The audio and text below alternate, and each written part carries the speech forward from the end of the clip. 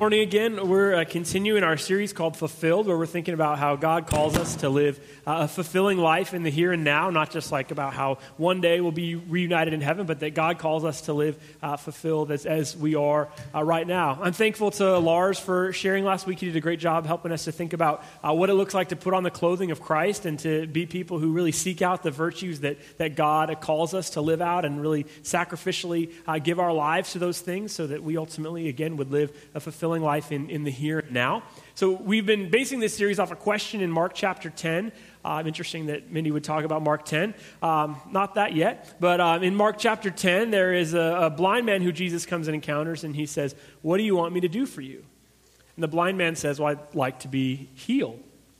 And we've just been focusing on the beginning part of that question, which often I don't think we recognize that God would call us to think about, like, what is it that you want? And like, really, what is it that you want with your life? Because the times that I've made the biggest mistakes in my life are when I've given the wrong answer to that question. Like, I really want to have like a great relationship with my kids. I really want to have a great relationship with my spouse, but let me do these other things instead of actually like really thinking about, this is what I actually want out of my life. So oftentimes I don't think we recognize that God calls us to a fulfilling life in the here and now where we actually get to experience like our deepest desires. And I'm going to talk today about a very short verse that I think we could all learn a lot from if we would allow ourselves to, and kind of the reason why I think we can screw that up a little bit. So John chapter 10, verse 10, Jesus says this, "The thief comes only to steal, kill, and destroy. I've come that they may have life and have it to the full."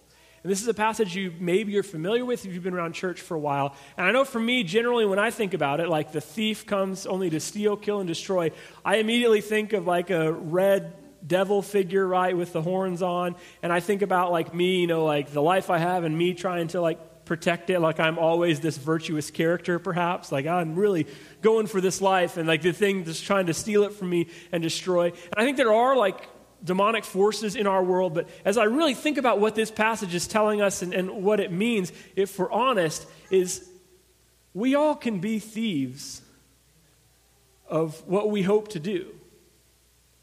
Like, who has the chance to mess with your potential more than anything else? You and me.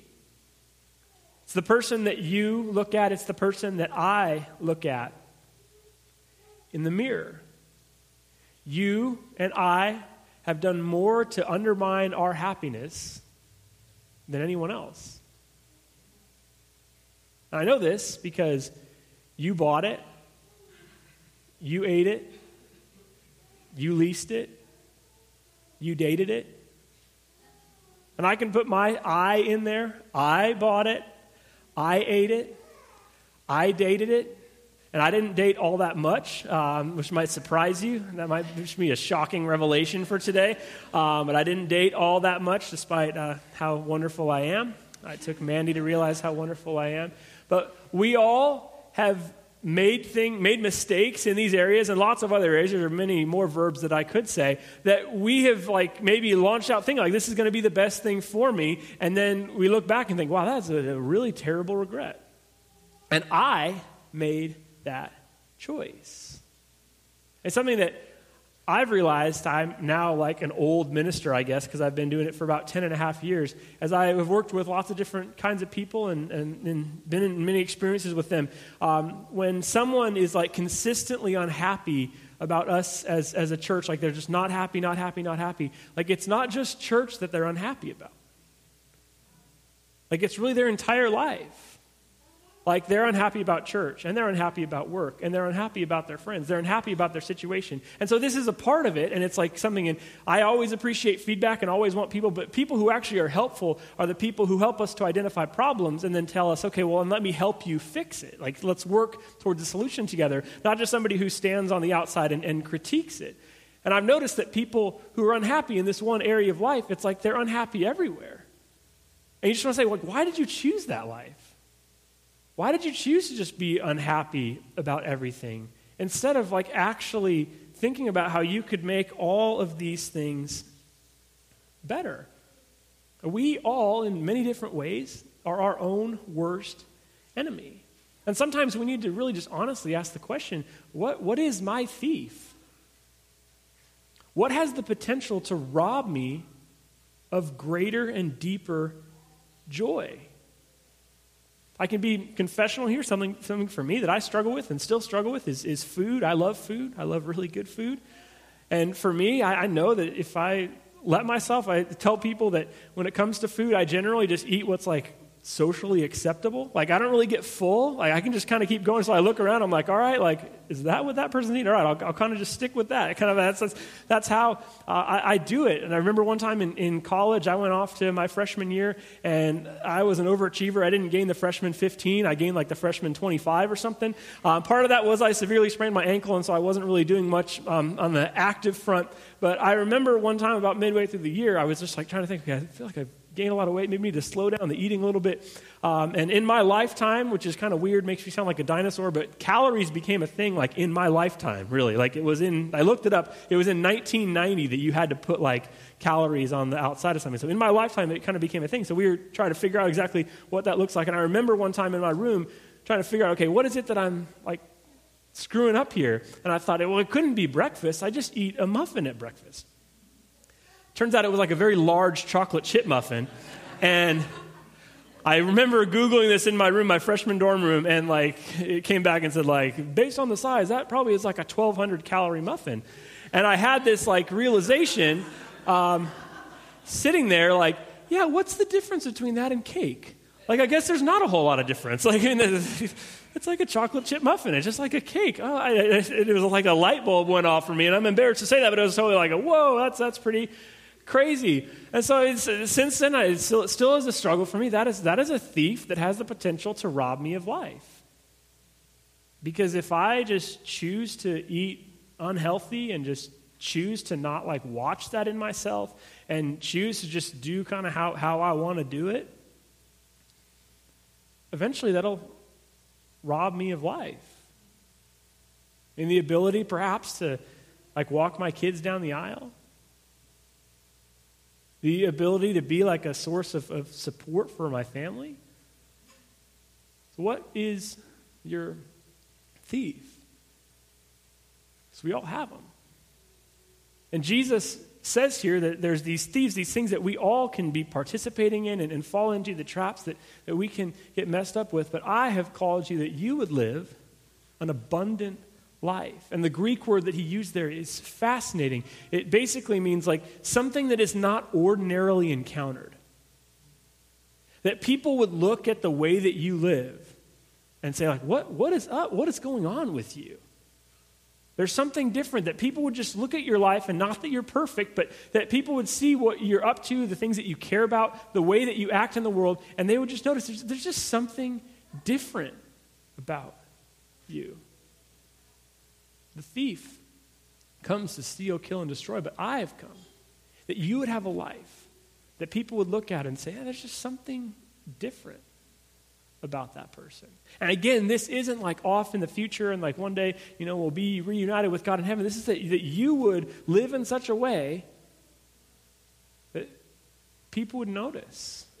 We've talked in this series about the people that you know who are fulfilled. One common thing, it's hard. They're all in different areas and different ways that they are fulfilled, like the ways that they experience this. But I would argue that every single one of the people that you would recognize as like lived a really fulfilled life, they all have peace. They're at peace with God and at peace with other people. Like that, I believe, is ultimately, and it's going to be defined in lots of different ways, but the common thing that they would have is a certain kind of peace. That maybe people would look at you one day and say, wow, things are just crazy right now. But how do you have a certain sort of peace about you that doesn't really seem to be affected by everything? And Jesus continues this, and in John 10:11 says, I'm the good shepherd. The good shepherd lays down his life for his sheep. And this is one that perhaps you saw crocheted on your mom's or grandma's bathroom wall or something, and it's like Jesus carrying a sheep, and it looks pretty nice. But I think this is interesting because this is a little bit of a backward slam if you really think about it. Like Jesus is saying, y'all are sheep, right? Basically, like you need to recognize that you need to continue to not just live the way that you would naturally live.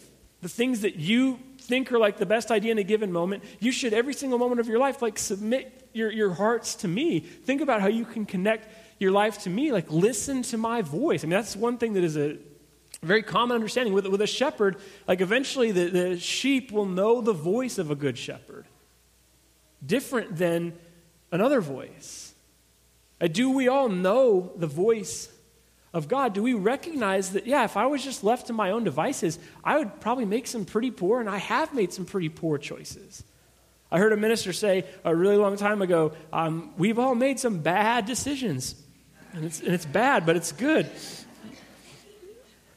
We are our own worst enemy at times, and we're capable of doing things that, again, we never would have thought about doing this or ending up in this position, but it's so easy for us to just choose shortcuts and choosing something over the thing that we really, really want out of life. What is your thief?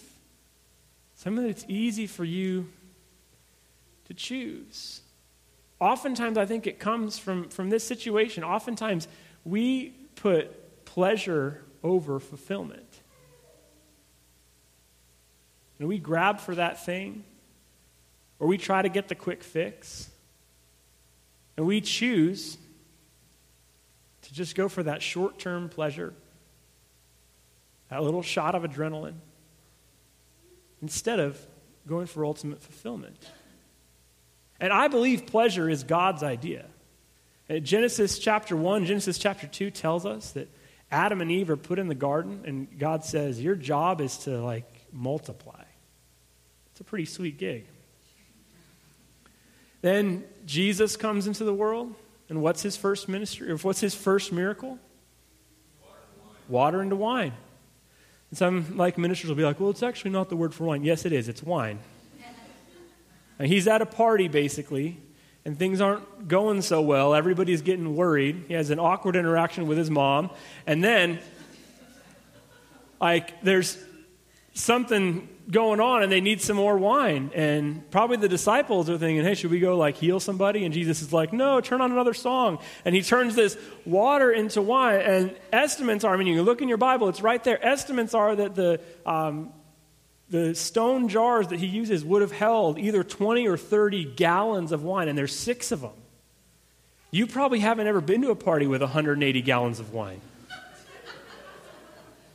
180 gallons. And then the best part is they test it and go wow, usually you start out with the $2 chucker. Usually that's what's coming out here at the end because everybody's had a little too much to drink. But right now, this is the best stuff ever. How did this happen? What exactly is going on here? So Jesus doesn't just say hey, let's throw let's extend this party by a week or something. This is not just a little bit. And it's weird because, again, you think of Jesus as a miracle guy and healing blind people. And those are all really important and what matters. But God is not against pleasure. But I think God is against when we choose pleasure or choose these shortcuts over what we really want. So what we need to do is flip that. That we would say, what is ultimately going to lead me to a fulfilling life? And here's the best part of that. If you start with that question, you're going to get both. But if you start the other way, eventually you'll have neither. If you run it out all the way to the extreme. Again, I believe God wants us to be fulfilled, to really experience what it is that we really want. And what's great about that is that includes pleasure. That includes that we would be able to manage those appetites that we have in healthy ways. That we would be able to say, okay, this is what I ultimately want, and so this is how I'm going to do it. And so that includes some pleasure, and that's great. But we need to start with the right question. A place that I see this, especially in our world today, is technology. And the phone that you have, it is designed to be pleasurable and entertaining. It's going to constantly shout at you and say, look at me, look at me, look at me. And studies have shown that shots of dopamine occur in our brain when we're doing something. This is always going to be more entertaining than your spouse or your friends or your kids. maybe not always, but more consistently, this is going to be more entertaining than actually like doing the hard work that you need to do relationally in like actual community and relationships. This is going to constantly, it's a catered personal experience for you. It has the apps that you like. It has what you want to do. It has everything that you would like to do. It's going to constantly be yelling at you, look at me, look at me, look at me, look at me, look at me, look at me. And it's going to do that to the detriment of the relationships of the people around you. And so if you consistently just choose pleasure, pleasure, pleasure, pleasure, pleasure, what you can end up doing is ignoring the things that you actually need to do around you. Ignoring actual, like real, fulfilling relationships. Because it's so easy to just choose what's right in front of you. To choose a shortcut, to choose pleasure over what is ultimately going to be satisfying. Paul echoes this idea in Romans chapter 6, verse 16. He says, don't you know, this is like, come on, wake up, that when you offer yourselves to someone as obedient slaves, you are slaves of the one you obey, whether you are slaves to sin, which leads to death, or to obedience, which leads to righteousness. He says basically that don't you know the things that you keep saying yes to, the people that you consistently say yes to, those things eventually, they are going to be your master. And it starts with not that big of a deal. It starts with, it's fine for you, Brian, to have a 1,200-calorie chocolate muffin. It's not a big deal. You can just do that. Just do that in the privacy. You just don't worry about it. It's not that big of a deal. And I know I've seen people who have just taken like a small step and a small step and a small step and a small step and continuing to choose to do that. And Paul says, don't you know that if you continue on this path and you just keep saying yes to that thing, eventually you come to a point when it's not a choice for you anymore. Eventually you arrive at a space that it's not like, I chose this anymore. Eventually you have a moment when maybe some people who love you come around you and say, hey, this is not you. Hopefully you have people who do that for you. Paul says, don't you know that eventually if you keep like going down this same path, there's going to be a choice when it's not like your free choice and you can do whatever you want? If you just continue to say yes again and again and again to a certain thing, there might be a point that you wish you never would have opened that door. And you have too much pride to actually say that. Because you don't want to think that it's a big deal. You don't want to think that it's causing you an issue. But don't you know, there's one day you're going to wish you never opened that door? Because you started on this road trying to get like a shortcut to happiness. And now you don't have happiness or fulfillment. You need to start with better questions. And I said early in this series, unfortunately, I've got bad news for you that happiness and deep fulfillment in our lives, it's never about shortcuts. It's more like a farmer sowing seeds. When Jesus inaugurates basically his ministry and teaches the Beatitudes, it's all of these like ways of the heart that we're constantly trying to work towards. I talked about how when something like humility, you could really sum up the Beatitudes as someone just kind of being a humble person. But the problem with humility is once you find it, then you got to start over again. Once you realize you're humble, start the process over again. So to truly be fulfilled, it's about us connecting our lives to deeper things, to finding deeper places where we would say, okay, what is ultimately going to be more fulfilling for me in like all of these life situations, and it never stops. But this is really good news, though.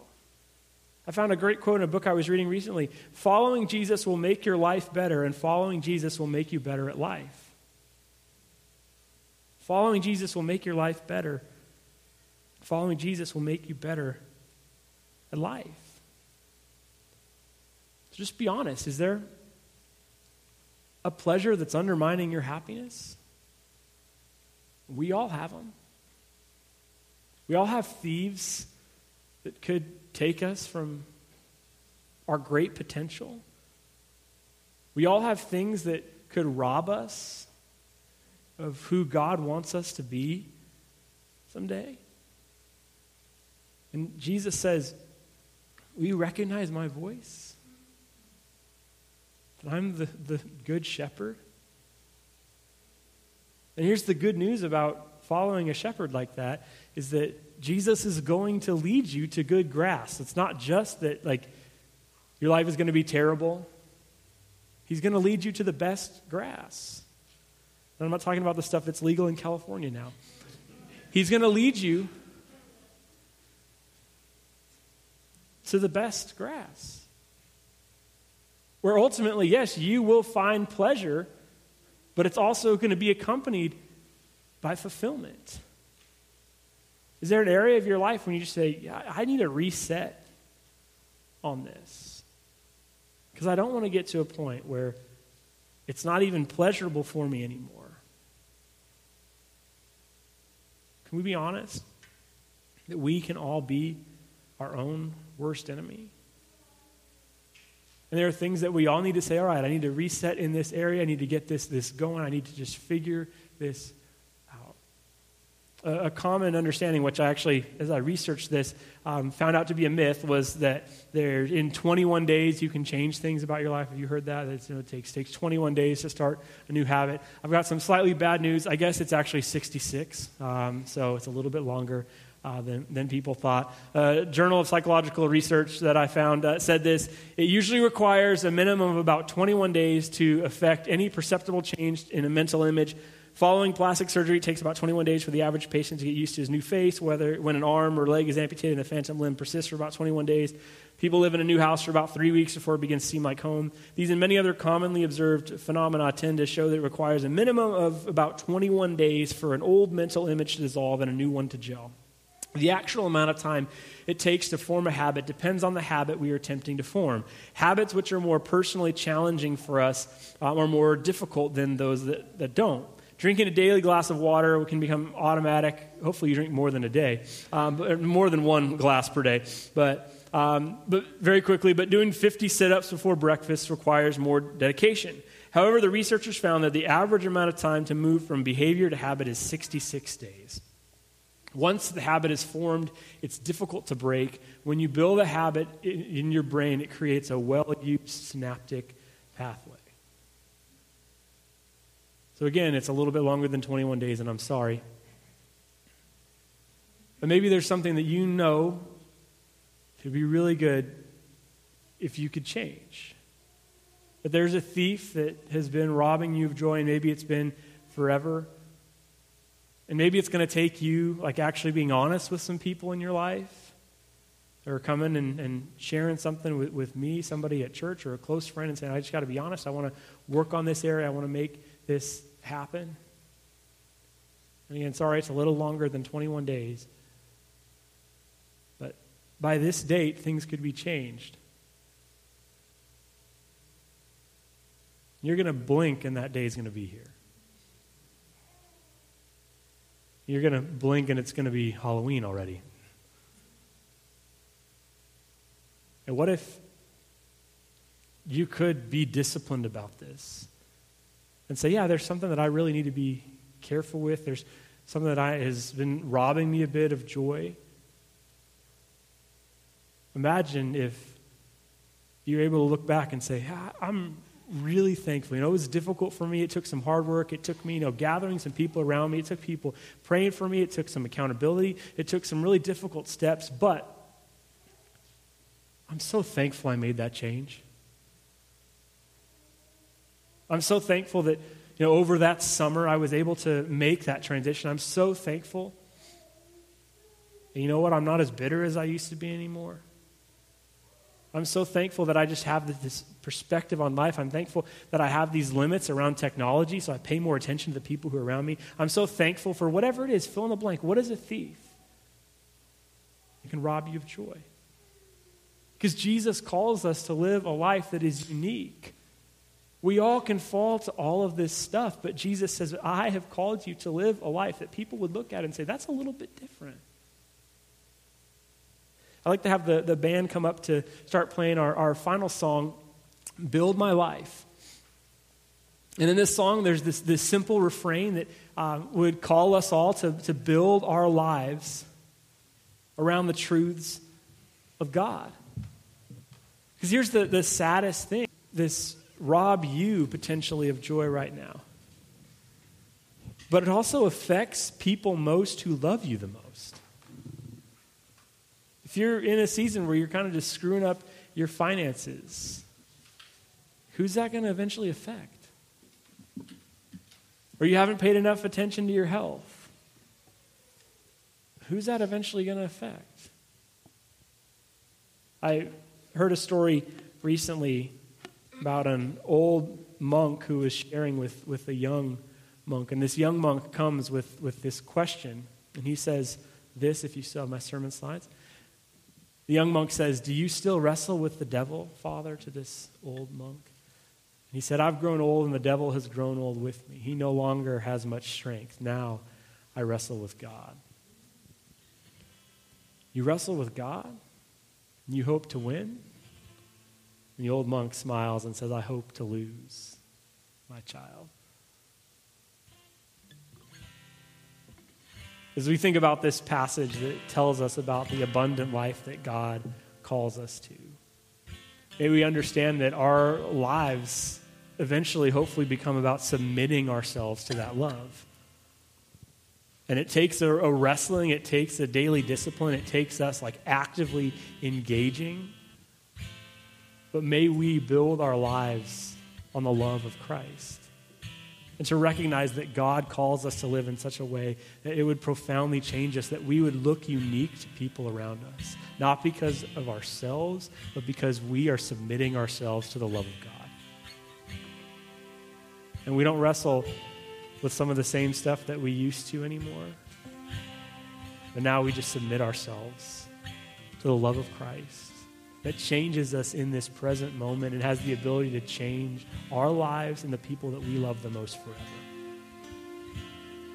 So what is it perhaps that you would love to change? And it's going to take some work. It's going to be hard. But what's a thief that you would like to say, by September 6th, I want to work on that thing. It takes honesty. It takes vulnerability. But I believe ultimately we can change. And even though, unfortunately, it's more than 21 days, 66 isn't all that long. We have an unbelievable ability in our minds to change things dramatically about us. And may we choose to build our lives on the love of Christ.